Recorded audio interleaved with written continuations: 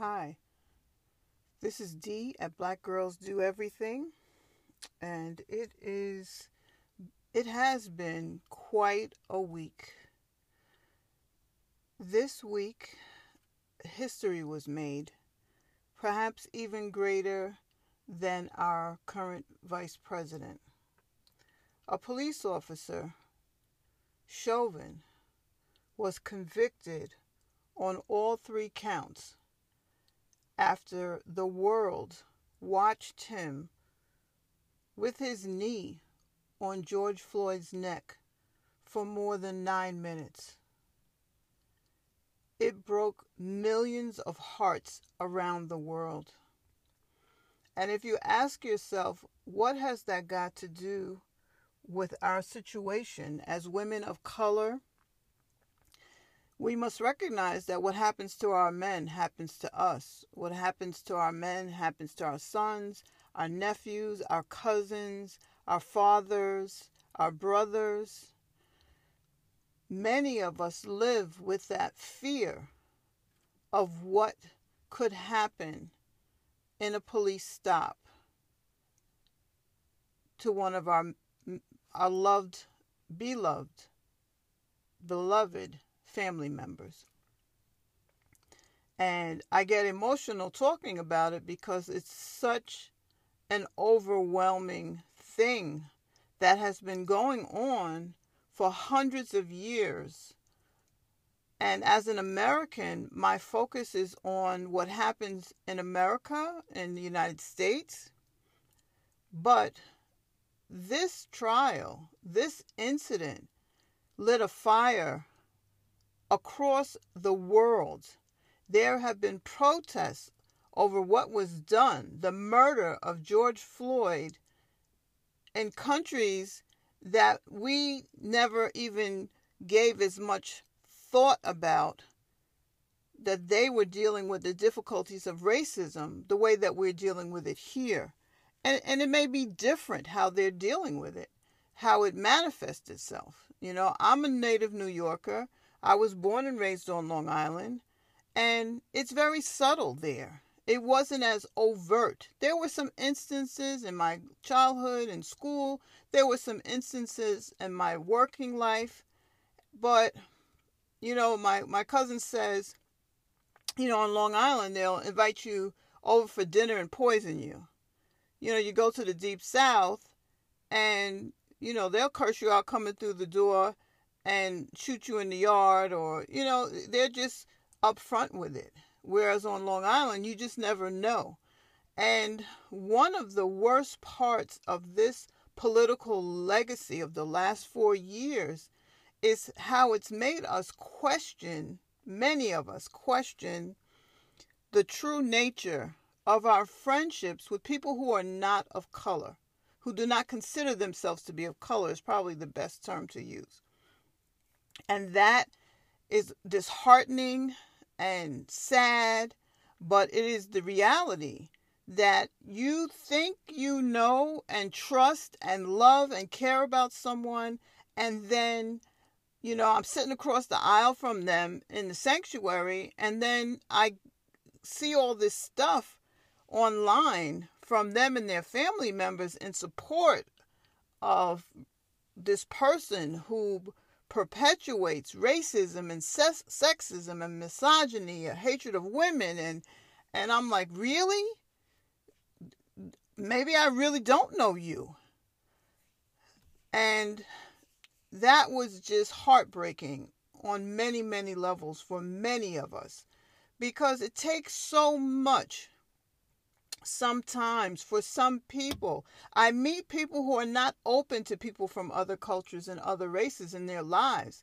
And then you open up through various activities, you meet people, you have similar interests, your kids are playing, you know, sports together, and you're having play dates and all these different things. You're going out on school trips and you make friends all different kinds of ways. And you open yourself up to something that you really might never have thought about before. I wasn't raised in a segregated home. My mother worked with people. She was usually the only person of color where she worked. So her coworkers and her friends tended to not be black people.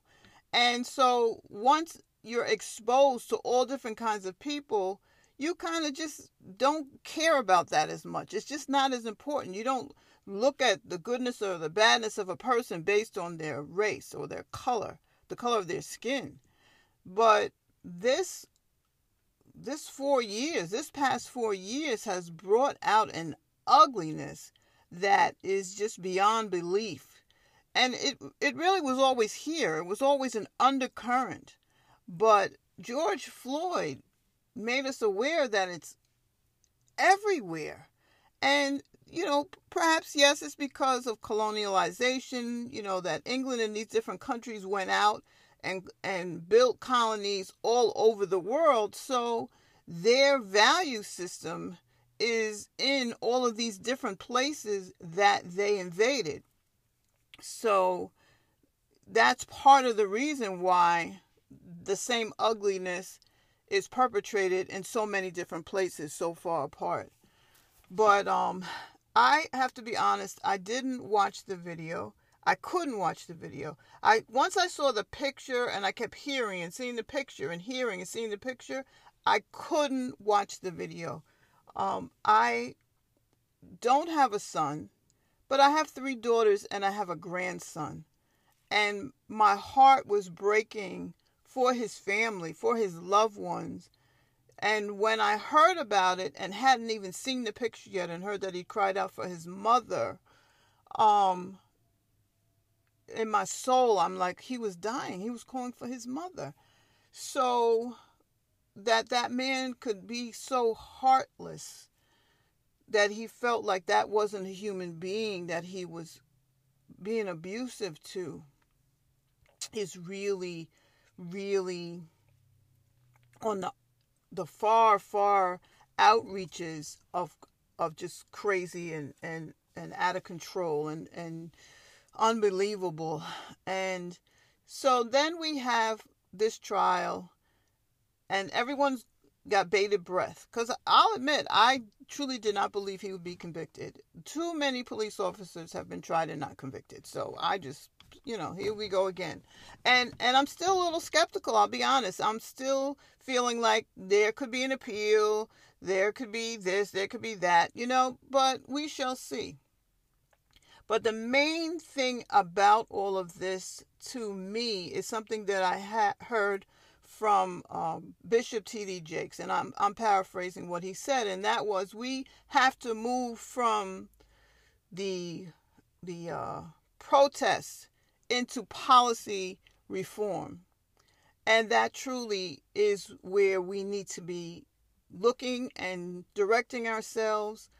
Many months ago, Governor Cuomo here talked about they were giving like a 6-month moratorium or 6 months for people to get together in groups in different sectors of New York and talk about what they wanted. What kind of change in policing did they want? What kind of commissions did they want to put together? What kind of task force? What kind of oversight? And I haven't really heard much of anything about that. So I'm interested to see where that has evolved, if that has evolved, if they have allowed changes to occur, or if it was just talk. So I'm hoping for some positivity to come out of this, for some positive actions to come out of this. And I'm curious as to what other people think. You know that you can contact me here in the app. I would love to hear your opinions and your suggestions and how you feel about this. I know a lot of people don't want to talk politics, and you have your right to feel that way, but a lot of us want to stay on top of what's going on without getting burnt out and oversaturated with this information, because it's like on a loop and it's constant and it's beating you and it's beating you and it's beating you. And I understand that some of us are just sensitive and empathic, and it's just heartbreaking. And so it becomes overwhelming. So we're going to, deal with it in our fashion in small doses and still carry on the conversation, still be aware of what's going on and how it affects us. And I would like to have a conversation about what we can do about these things. So let me take a quick break and I will get right back to you.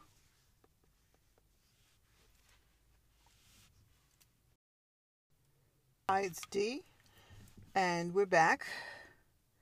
Today is the 24th, April 24th, and it is National Sexual Abuse Awareness Day.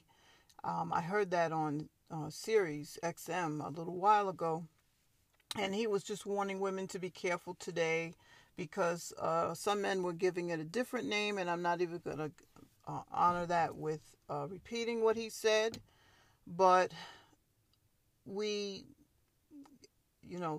it's not a holiday, but we acknowledge these things in our life that need to be worked on and that we need to be aware of and not be dismissive and put them in the closet. So that's really the only reason that I'm mentioning it, because so many of us are survivors and need to know that we're not alone, that there are places and people that can help you. Most areas have mobile mental health available to you when you can't afford to go and get treatment, or you're working and you don't have that time open, you feel for that you can contact mobile mental health when you're having a crisis, and someone will talk to you and it's at no charge. Call your mental health center, your local mental health association.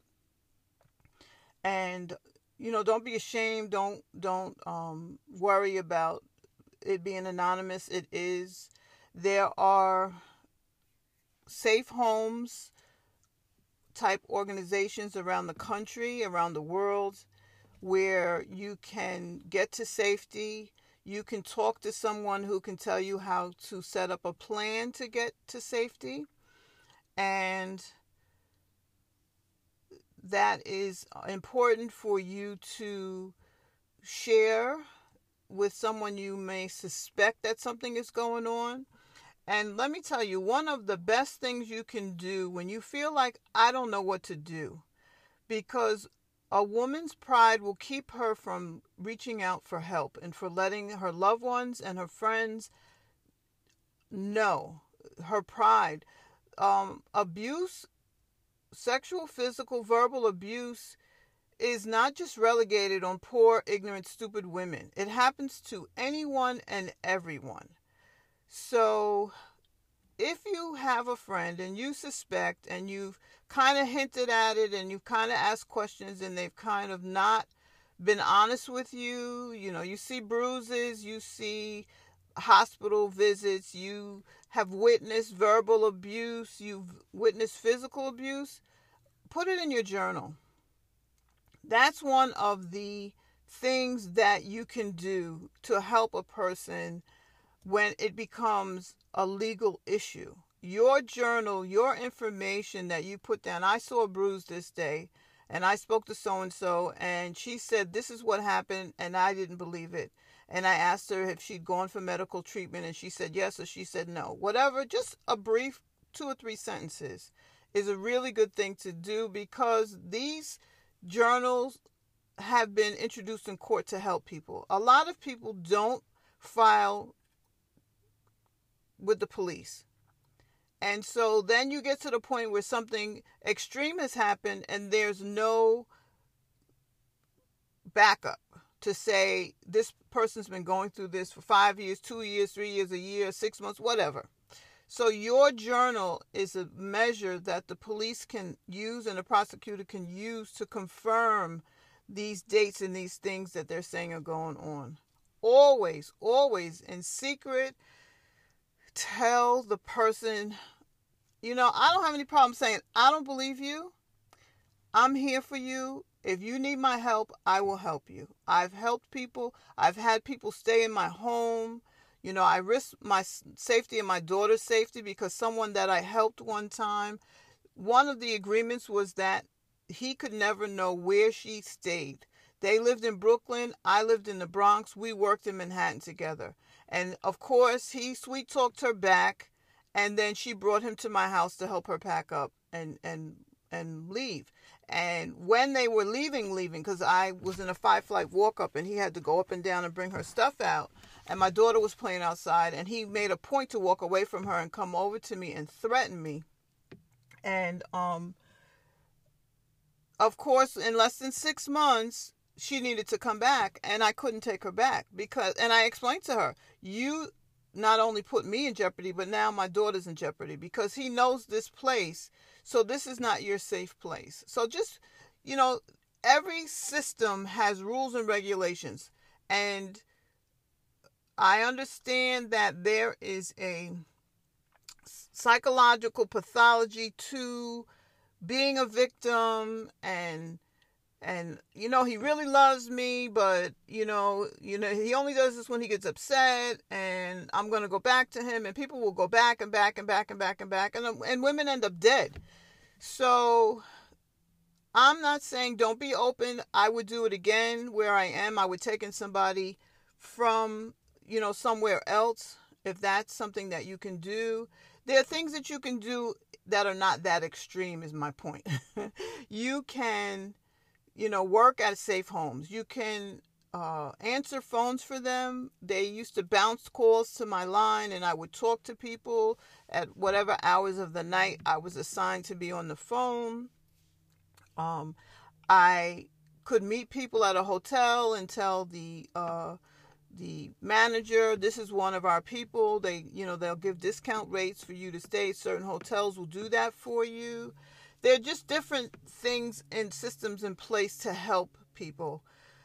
I understand that sometimes it feels like you just can't get out of that situation. You have a special needs child. You have so many children. You're overwhelmed with the idea of trying to do it on your own. You're not working full-time. You've been working part-time. Now, how are you going to work full-time and pay for an apartment and daycare and feed these kids? And there's a lot of things. So don't be, as an outsider, on the outside looking in and be judgmental about why someone has found themselves in this predicament in the first place. She's so smart. She's well-educated. She's got a so-so job. Just throw all of that out of the window and just be there if you're able to do that. Because there are times in your life when you're not able to do that, and you have to be honest about that too. I had a friend with like 7 or 8 kids. No, I couldn't take her in. I was in a bad place. It was just me and my daughter, and I couldn't do it. I have done it a lot for a lot of different people, but you know what you're capable of and what you're not capable of. And if you've been in this situation, or your mother or sister have been, and men go through this too. Don't get it twisted that men don't get abused. There are extremely physically and verbally abusive women out there. And a man can find himself in a bad situation and it won't just be, he just got out of prison, but that's where I've encountered a lot of abuse because he's on parole, he's on probation, and any little thing he does wrong, he can go back to jail and the person will use that against them. I have dealt with people who were married to get their papers, and I was unaware because I'd met so many men who done it that when I finally met a woman who did it, and her husband was so abusive and trying to lock her in her house and all, there's just so many crazy stories out there of what people have to go through, that we have to be sensitive to that. We have to be non-judgmental. And this day is mentioned to make people aware that these situations are out there. It's important. It's just something to be aware of. There's so many things I understand going on that we can't rally for everything. We can't be behind everything. But just be aware in your life when you see something going on. The thing in New York is see something, say something, but you just can't ignore that, because you don't want to be the person who saw it and saw it and saw it and saw it and never said anything, and then she's dead. So that's why. And if you can't handle, and you're not equipped to help, then look up your local mobile mental health. Look up, safe homes, and give her a number. And you don't have to put safe homes on it. Just put S on it, and say, these are people you can talk to. If you feel like you can. I understand that it's hard. It's hard for some people.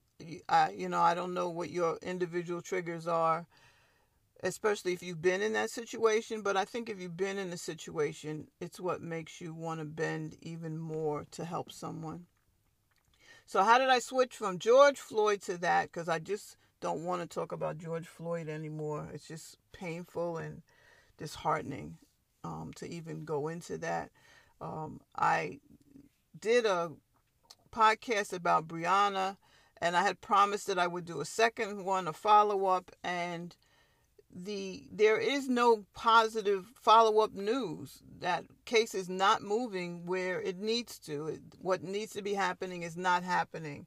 So I'm not going to go into that until I really have something to talk about. That I can bring you something positive. Whether, I shouldn't even say that, positive or negative. It's not going in any direction that will change the situation. What happened? There's no police officers have been arrested in Breonna's case for shooting and killing her. A lot of things have been going on the outside, on the outskirts. Her boyfriend is free. I believe he got a settlement. Her family got a settlement. But as far as the police officers who murdered her being prosecuted, that has not happened. And when it happens, I definitely will bring it up, and we'll talk about that. Okay, I'm going to take another short break, and we will be right back. Hi, this is Dee at Black Girls Do Everything, and I'm closing up this episode. I just wanted to share that the opinions in these podcasts are those of the owner. I am not a medical professional. I have done my 350 hours for substance and abuse counseling, and basically it's based on my opinion and the opinions of my guests. None of the episode is to be recorded without the written permission of the owner. I hope that you and your family are doing well. I hope that you're getting through this pandemic as best as you can. I pray that enough of us get the vaccine, that this so-called herd immunity will kick in, and by the summer we will be able to get out and about a little bit more. But in the meantime, please wear your mask in consideration of others. If you're on the fence about getting the vaccine, please get as much information as you can from reputable sources, the CDC, the World Health Organization, your physician, and be well and stay safe.